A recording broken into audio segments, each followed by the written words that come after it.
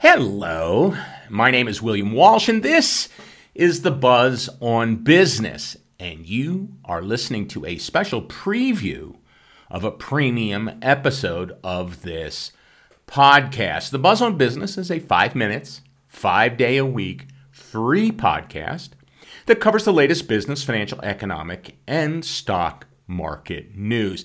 That's every day for free. We think that's a really good deal, but we have an even better deal.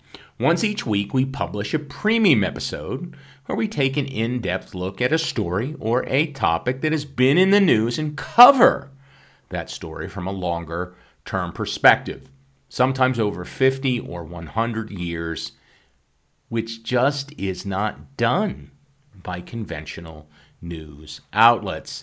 This week, we're looking at corporate earnings as we enter earnings season.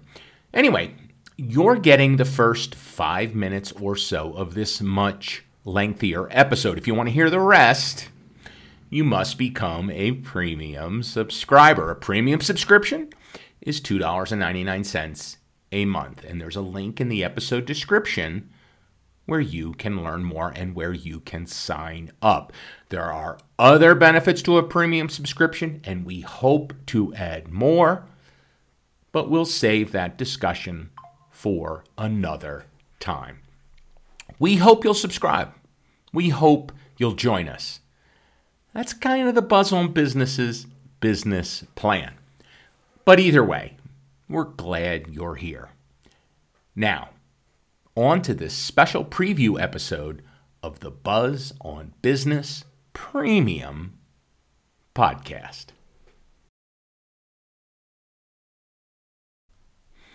It's hard to imagine it now, but for most of the history of American stock trading, public companies were not required to regularly report on their financial results. Indeed, this information was closely guarded and was considered proprietary, and that divulging it would benefit only competitors.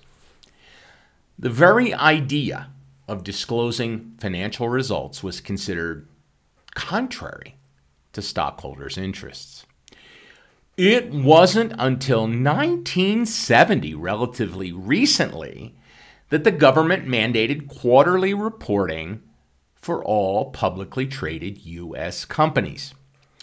Now, this was, on net, a positive development, although clearly it hasn't reduced in any meaningful way the number or size of financial scandals or outright fraud, which was its explicit stated objective.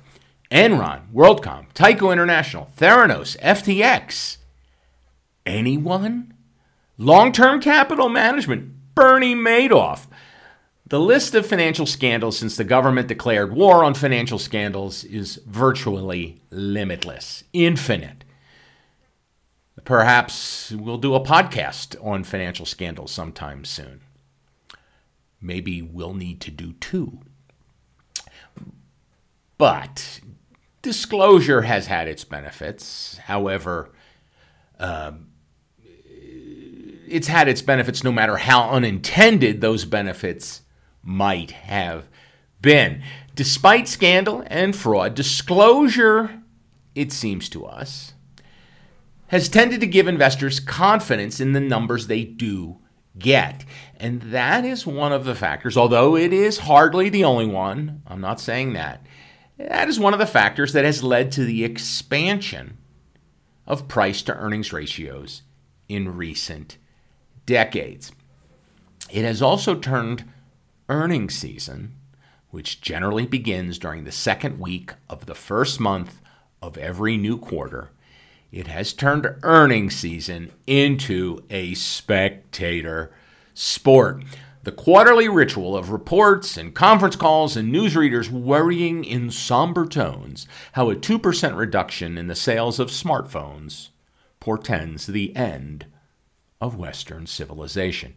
These things hold for those of us who follow them all the promise and excitement of the day pitchers and catchers report to spring training. In this podcast, we're going to preview the coming earnings season, and we will look at corporate earnings more broadly and discuss the history of both corporate earnings and the cultural spectacle of earnings season. Hello there. My name is William Walsh, and this is the Buzz on Business podcast, brought to you by Financial Animal and FinancialAnimal.com. Before we get started, before we get into this podcast on corporate earnings, just a bit about me, Financial Animal, and the Buzz on Business podcast. I've been in financial services for a very, very long time. I got my life and health insurance license in July of 1976, the bicentennial month and year of the United States. I sat in a very hot classroom on the campus of Albany State University with about a gazillion other people and took a very long test. I was very young. I worked full-time in financial services until 2021. During that time, I earned the CLU, Chartered Life Underwriter, CFP, Certified Financial Planner, CHFC, Chartered Financial Consultant, and the Accredited Estate Planner, AEP Professional designations. And I had the opportunity to work on some of the most interesting, compelling, consequential cases that any financial planner could ever hope to work on. I was very, very lucky indeed. Now I like to think of myself as a semi-retired podcaster, blogger, YouTuber, and writer of the great American novel.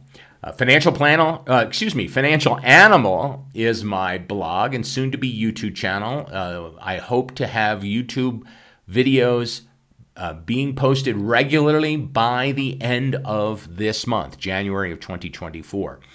The name Financial Animal is an allusion to Aristotle, the ancient Greek philosopher of whom I am an admirer. Aristotle defined man as the rational animal, financial animal, rational animal. I don't pretend to have anything as profound as all of that in mind. It's just cool. I think it's cool. I think it's cool because it is cool.